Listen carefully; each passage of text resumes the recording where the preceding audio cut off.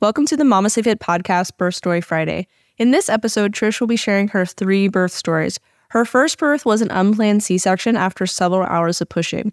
Trish knew that she wanted a VBAC, or a vaginal birth after C-section, for her next birth, and she wanted the best chance for that, so she switched providers and focused on her physical preparation for birth. In her second birth, she had an induction after her water broke with no contractions, and then she ended up opting for an epidural, and then she did have a VBAC. For her third birth, Trish had moved and switched providers again, and then had a faster, unexpectedly, unmedicated birth with a lot more mental preparation. Welcome to the Mama Stay Fit podcast. This is Gina, perinatal fitness trainer and birth doula. And this is Roxanne, labor and delivery nurse and student midwife. And this is the Mama Stay Fit podcast, where we empower you on your prenatal fitness, birth, and postpartum return to fitness journey. Our podcast shares how to move throughout your pregnancy to stay strong and comfortable. Pain is not a requirement of pregnancy. Understand the science of birth and how to approach recovery after birth. We share our personal experiences as mothers navigating the stage of lives, plus our professional expertise as birth workers and fitness professionals. Our goal is to help you feel confident as you navigate the perinatal timeframe for an empowering pregnancy, positive birth, and postpartum journey. We are glad to have you with us on this journey and that you've chosen us to support you.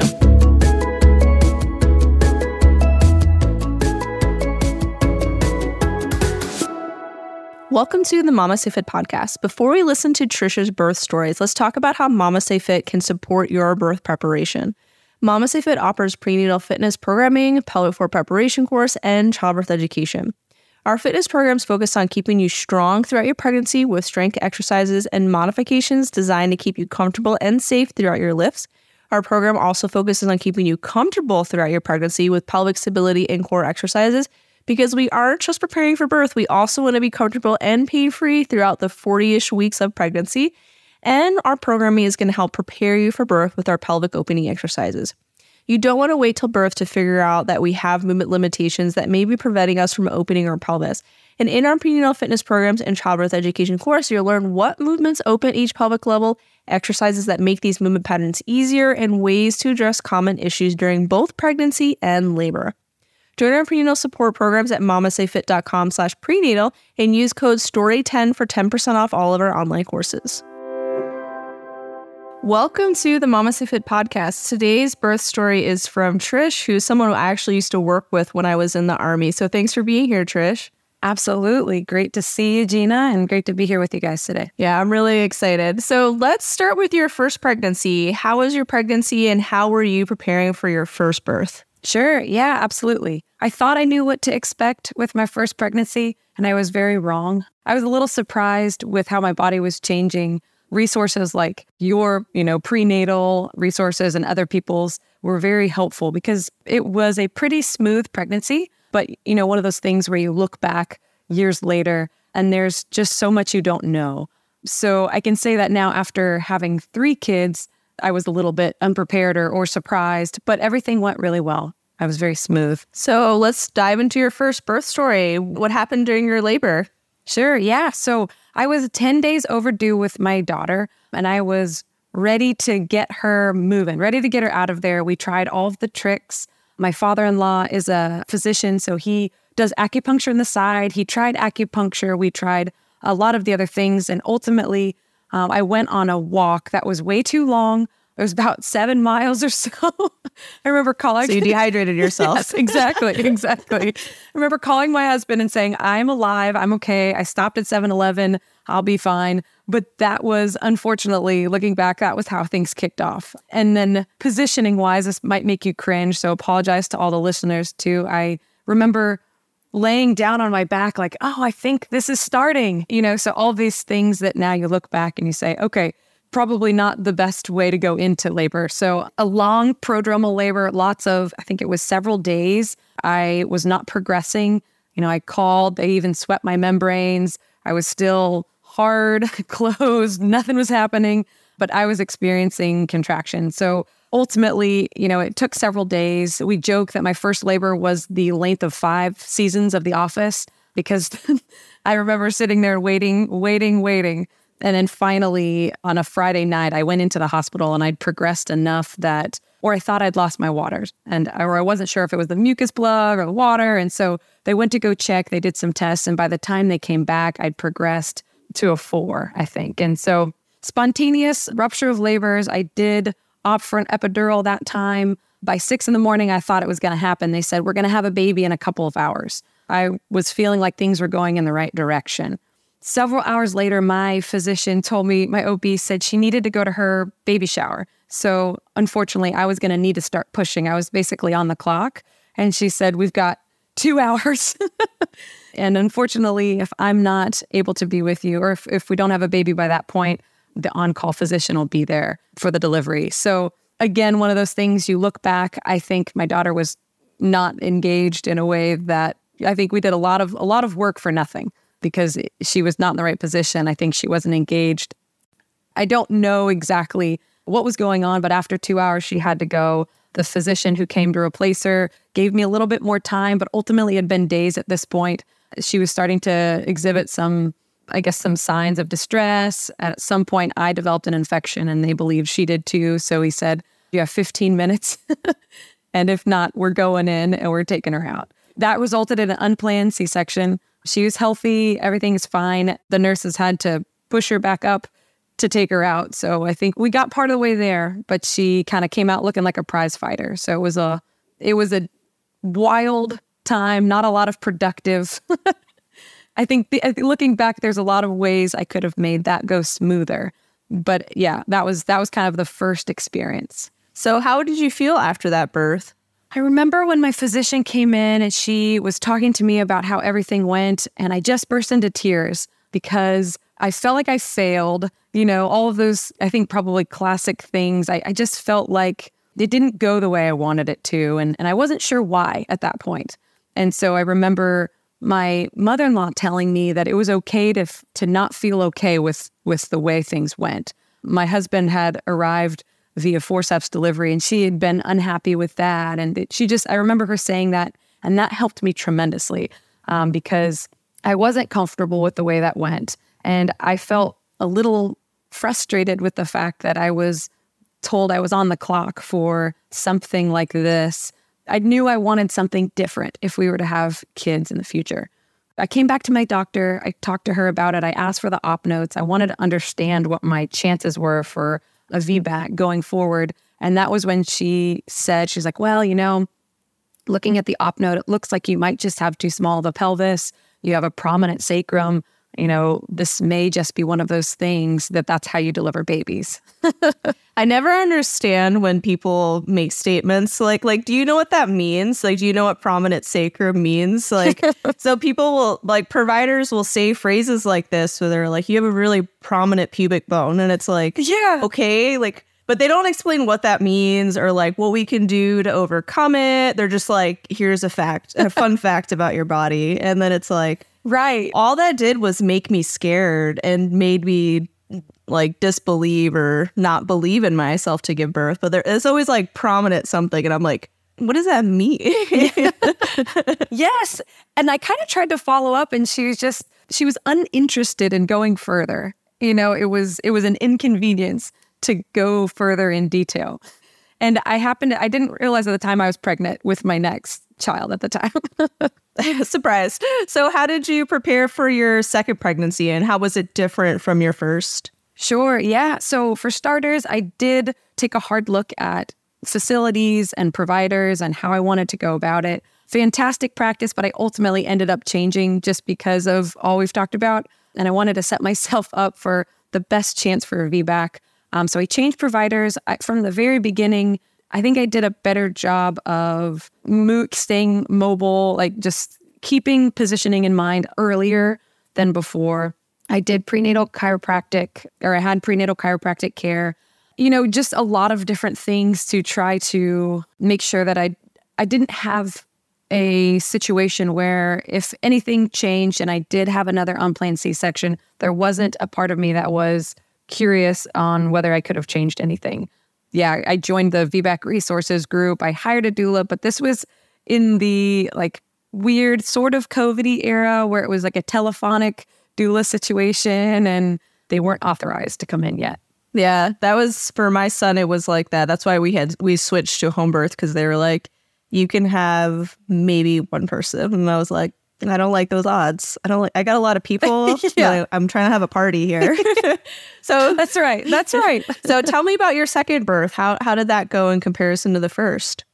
Sure. Yeah. So my water broke early in the morning. I'd actually done spinning babies the night before. One of the full late things that I didn't usually feel like I had time for. Our home had flooded in the Texas, what do they call it? The ice apocalypse, the freeze. So we were actually in a very small Airbnb at the time. Yeah, it was one of those things where one of the things I made sure they had were sheet protector and good thing because my water did break really early in the morning. My physician was very evidence-based, but he did want me to come in just because I hadn't had a successful vaginal birth at that point. So he did have me come in, which I found out since then there are multiple schools of thought. But, they did induce because I didn't have any contractions. Labor had not started, but I had lost my water. So we did the double balloon Foley and Pitocin, which was aggressive. It was, I think a nurse told me she thinks it was probably developed by a man, but it was very effective. So it progressed quickly, and then they were very patient. I think it was a testament to the whole team there because they just kind of made sure everything felt smooth. It was a relatively peaceful birth. I did ultimately opt for an epidural on that one as well. Telephonic doula only got me so far, and then I was at that at that point where I put her on mute and I told my husband, I think I'm ready. I'm at that point. So I did labor down a little bit, and half of it didn't work. So I feel like that is my introduction to natural birth. So I was like, okay, I can do this. Half of me is feeling this, half of me is not. I'm okay with this. I'm halfway there. That's right. Exactly. So with him, he was 8 pounds, 14 ounces. So he's my largest baby. He had shoulder dystocia on the way out a little bit, but a testament to the whole team. Again, I didn't know any better. All I knew was the cues they were giving me, that I could, the mirror, I could see him. Everything was going in the right direction. After birth, he was successfully delivered. He did have a broken clavicle, like on his own spontaneously. My physician didn't have to do anything. But my husband said there was a lot going on there. It was like the analogy of the duck, where to me, everything was smooth sailing. It felt great. And he's like the feet are paddling wildly. So he was doing a lot. I don't know what. He arrived same day within 12 hours and healthy. Besides the broken clavicle and a bit jaundiced. My kids do come out looking like prize fighters. So prominent sacrum or not, I don't know. So how did you feel after this birth in comparison to the first? I felt great. I was, I felt a little guilty, like, well, maybe I was the reason for his poor little shoulder, but no, it was Catholic guilt. I don't know. I felt great about it. So very much at peace. I felt in control. I felt empowered. I felt informed along the way. Any decision that was made, I was a part of that. And so just night and day from my previous experience. So how did you feel about being told that your pelvis was too small and then had a baby that was larger emerge from your body? Yes, exactly. My daughter was 7'9", and to be able to help or successfully deliver an 8 pound, 14 ounce baby, my OB, he was pretty triumphant about that as well. We were excited to have proved them wrong. Yeah. There's so much to like how baby aligns to the pelvis too, and whether or not they are going to successfully fit through it for a vaginal birth. Yeah. It is more than just how big is the baby. Like their head positioning plays a big role in comparison to the pelvic level. Plus, if they tuck their chin, sure, like the crown of the head is much smaller. It molds a lot easier than if baby was deflexed or even extended.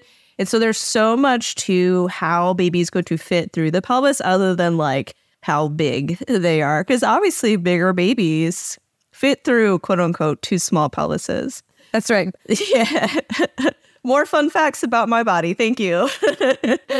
So how was your third birth? I get really excited when people have more than 2 kids. I'm a big advocate for Love it. Lots of children. If people want them, but it always excites me when I'm like, yes, somebody else has joined That's right. my team That's of right. 3 and more. So how was your third pregnancy? Well, we had a move in between. We moved cities. My third pregnancy was great. I think my chiropractor joked that most of the women she knows, they move sometime between their second and third trimester, and she doesn't know why, and she'd like to conduct a study on that, but there has to be something going on there. So I actually went to my old provider for way longer than I should have, because the amount of trust I placed in him and the team at that facility was so high. But other than that, I felt confident in this pregnancy.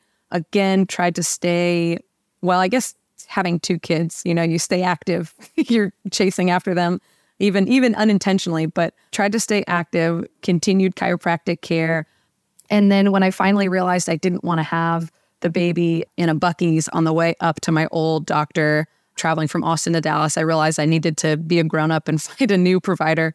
I found the doula first, actually. So I worked backwards, I guess. I knew I wanted a VBAC again. I'd heard that Austin was less VBAC friendly than Dallas was for whatever reason. So I went with her recommendations, found the provider that way, found the facility that way, continued to prepare in the other ways as well, with your courses, with a coworker, a colleague from college as well, who does some prenatal stuff, and just really went into it. Actually, you know what? I did hypnobirthing as well at this doula's recommendation. So it sounds so hokey. My husband joked that it should be called like performance birthing instead. But I realized how much I thought I was really well prepared mentally for my previous births, but I realized that there was so much more to learn. And so I did a lot of preparation with that too, where you listen to the tracks at night, like relaxation tracks, and I worked on, I guess, my mental headspace this time around. Yeah. Because I felt comfortable and confident with the physical. The mental aspect, I think, is where a lot of people have more struggles with, because it's easy to do the workouts. Like, yeah, I'm just going to do 3 rounds of 10 of these exercises. Like, that's easy, especially for folks like us, like veterans, like, right. So just give me the physical things to do. Uh-huh. And then we're like, but meditate. You're like, what? What do you mean? Pick a color? Yeah. How do I do that? And hypno babies and hypnobirthing is a conditioned relaxation response. So there's a commitment involved. Like, you have to do it a lot for it to work for you in birth. Yeah. And for my first birth, I tried some of the hypnobirthing stuff, and I would listen to it when I would fall asleep. And I never made it to the colors, so I never knew why they called it rainbow relaxation. Yes. Until somebody was like, which is your favorite color? And I'm like, what do you mean? Like, and so I listened to it one day when I was moving, and I was like, oh, that's why it's rainbow relaxation. There's red room and a yellow room. Like, I never made it there before I fell asleep, but maybe my subconscious knew. I don't know. It was a very effective sleep tool for you. So no pregnancy insomnia for you. No, I was out. It was like, I guess it was like the first word, and I was like, something soothing about her voice. So how was your third birth? So you found a great provider. You were doing a lot more mental preparation. Yeah. I had a really, really great experience. So different. What I've known historically, and maybe that was just an assumption. I said I tend to have long labors. I'd like to labor at home. I've never really gotten the chance to do that. I expected it to stall out once labor began. I had some early labor, really relaxed. Our kids are 4 and 2, so there's a lot of sleep issues, basically, when it's not a linear thing. You think that kids are going to sleep through the night, and they're not. So I remember early labor starting when I was with my 2-year-old son, kind of like helping him when he woke up in the middle of the night. I'm like, oh, this is going to be good. In the next couple days, we'll have a baby. A couple hours before things started to really ramp up, we were actually at the pool, and I was just walking around, just, laboring. I was not in the pool, but I was just walking around. I was like, this is accelerating a little faster than I thought.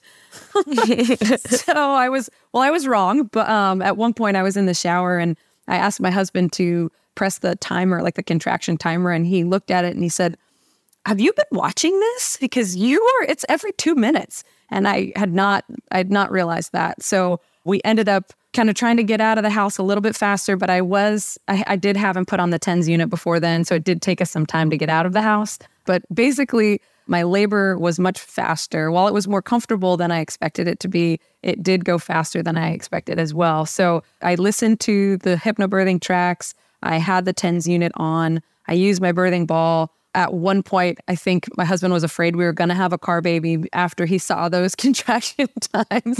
I had texted my doula. Later, she said, "Why were you being so nonchalant? Like you were way further along than I expected you to be." And it was just because historically, I guess I had slow labors and I expected it to stall out. So made it to the hospital right as she got to the hospital, which was amazing. I had a baby within an hour and 10 minutes. So I got upstairs, my water broke almost immediately in kind of a dramatic, theatric fashion, splattering all over the bed. And everybody's like, "Okay, this is great."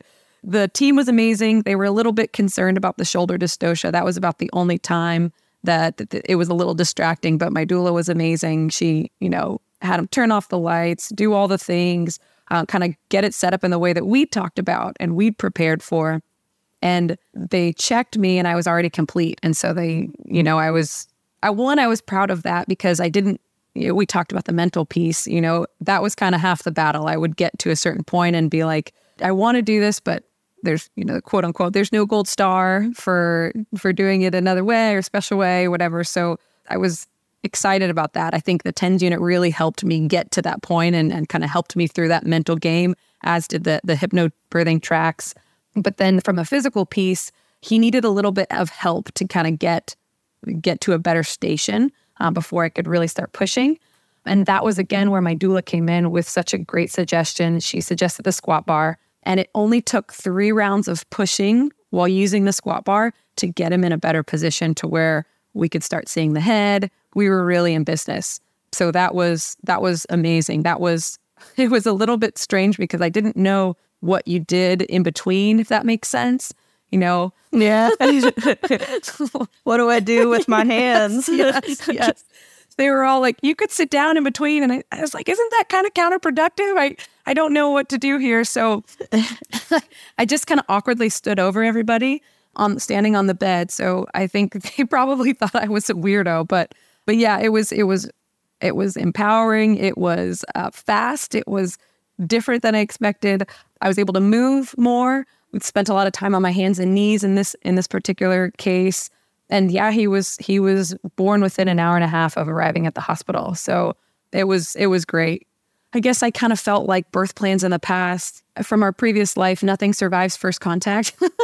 So I felt a little foolish putting together a birth plan when I was just hoping for a healthy baby. But I realized the utility of that, because when it came down to it, we used olive oil and I didn't tear. And, I had an intramuscular Pitocin postpartum.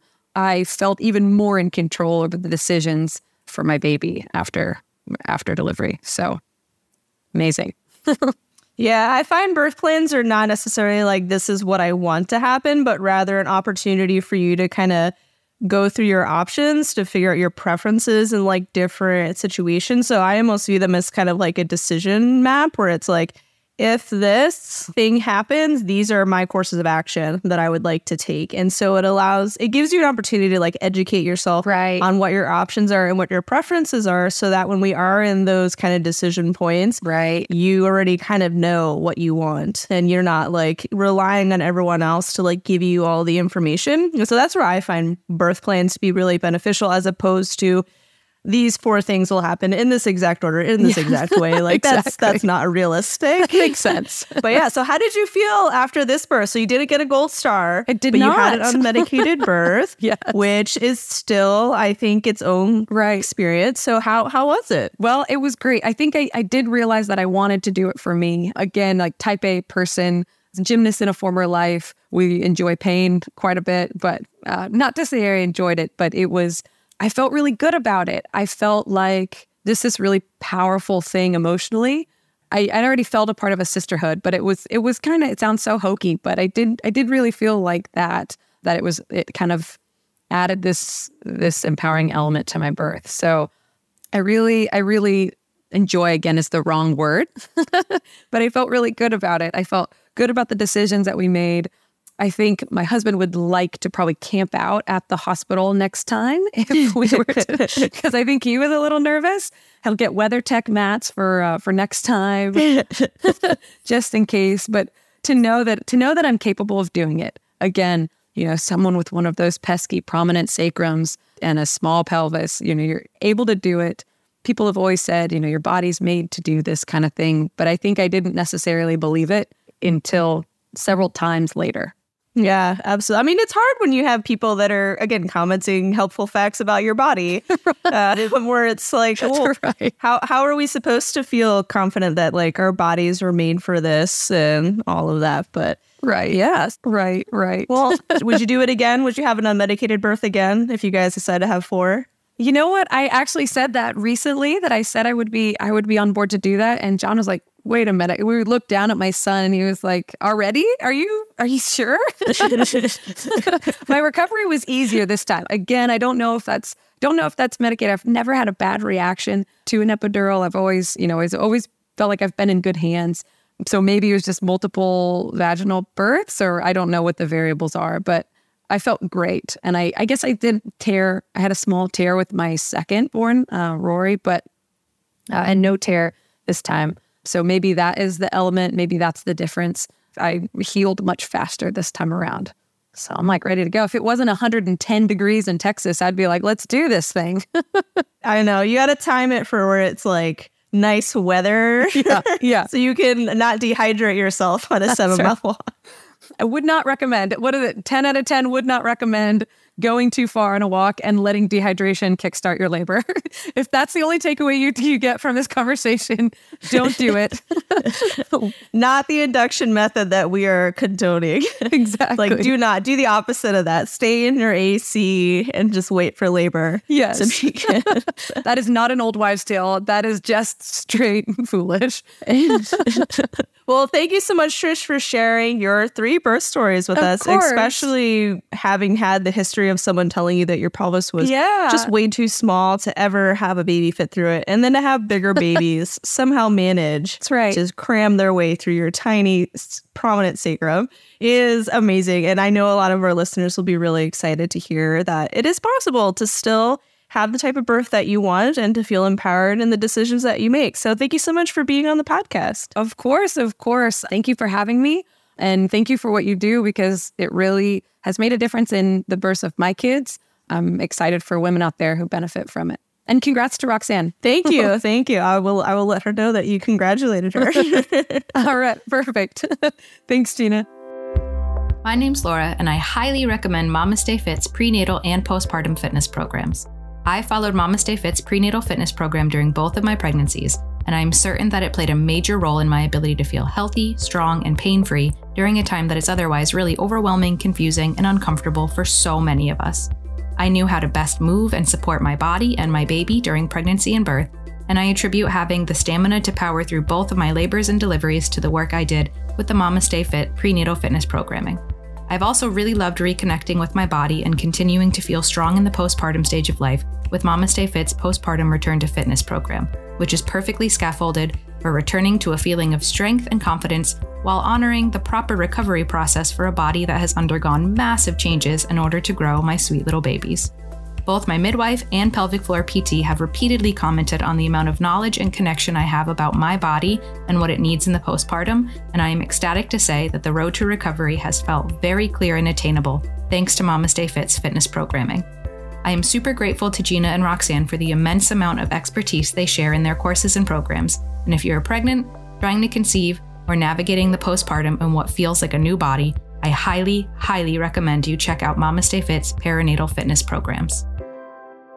So in Trish's story, she mentions that her provider told her that the reason for her C-section was that her pelvis was just too small for a vaginal birth. And then she went on to have a VBAC with a larger baby. And this tends to be a trend with my VBAC clients. It's almost like the universe is laughing at somebody who can make such an outlandish statement, is that their next baby will just be significantly larger than their C-section baby. And so commentary in general about the pelvic size is really unhelpful. Likely your pelvis is not too small for a vaginal birth, and it's likely big enough for your baby to pass through. You know, there are some circumstances that could affect your pelvic development, which then could actually mean that your pelvis is too small, such as childhood illness that affected your pelvic development, a injury to your pelvis, such as like an accident where it had to be like restructured or joints refused, or if your baby has like gestational diabetes, so like the baby is too big. So those are some instances where your pelvis could legitimately not be made for a vaginal birth. But in general, the pelvis is very dynamic. It can change shape. It can create more space. Your baby's skull can mold and change shape to fit through the pelvis. And so if your baby wants to be born vaginally, they can be, because your pelvis is big enough and your baby is small enough to fit through your pelvis.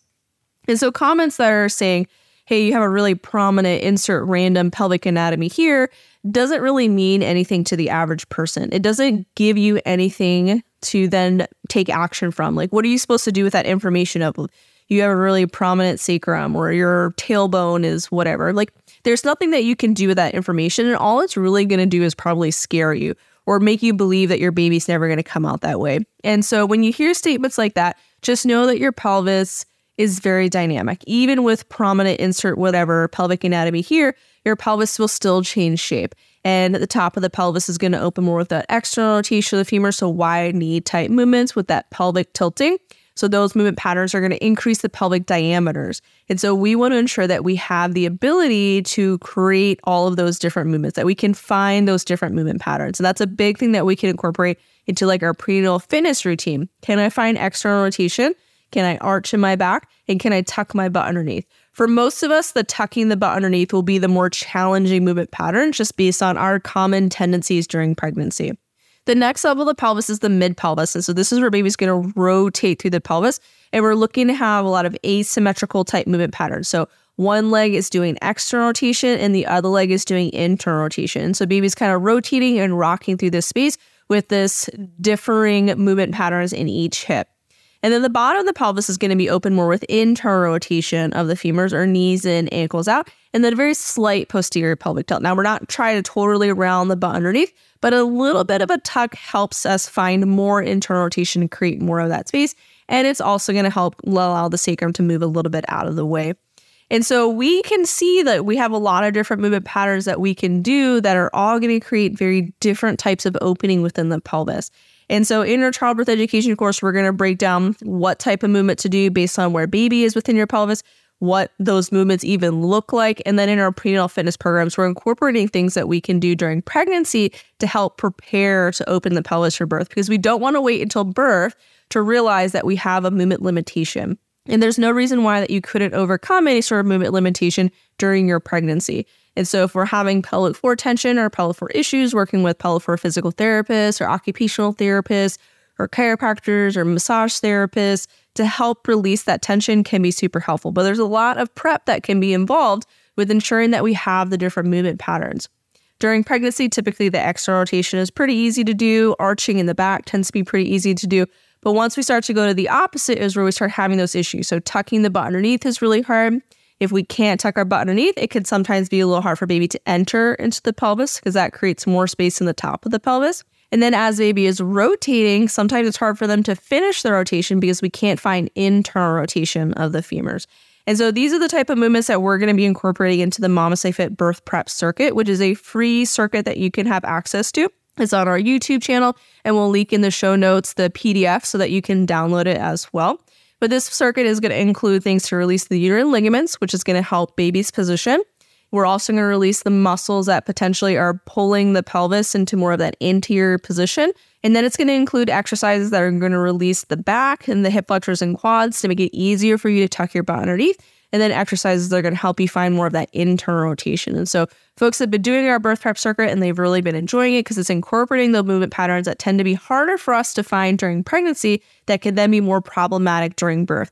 And so if you want to learn more about how to open the pelvis, what labor positions to even do, check out that free PDF. And then also check out our online courses. We also have other podcast episodes where we break down how to open the pelvis and different movements to do to create more space in the pelvis. So we have tons of free content to support you.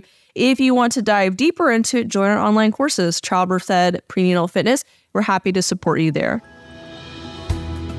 Thank you for joining us today and listening to this episode. If you want more support throughout your pregnancy, join our prenatal fitness programs and childbirth education course. If you want more support after birth, join our postpartum fitness programs and education courses. If you're a professional, we offer birth worker and fitness trainer courses so you can learn from us and earn CEUs. Explore all of our courses on our website at mamastayfit.com and use code STORY10 to save 10% off all of our programs. If you enjoyed this episode, please follow our podcast to be notified when we release new episodes, leave a review, and share with your friends. We release new educational episodes every Wednesday and new birth stories every Friday.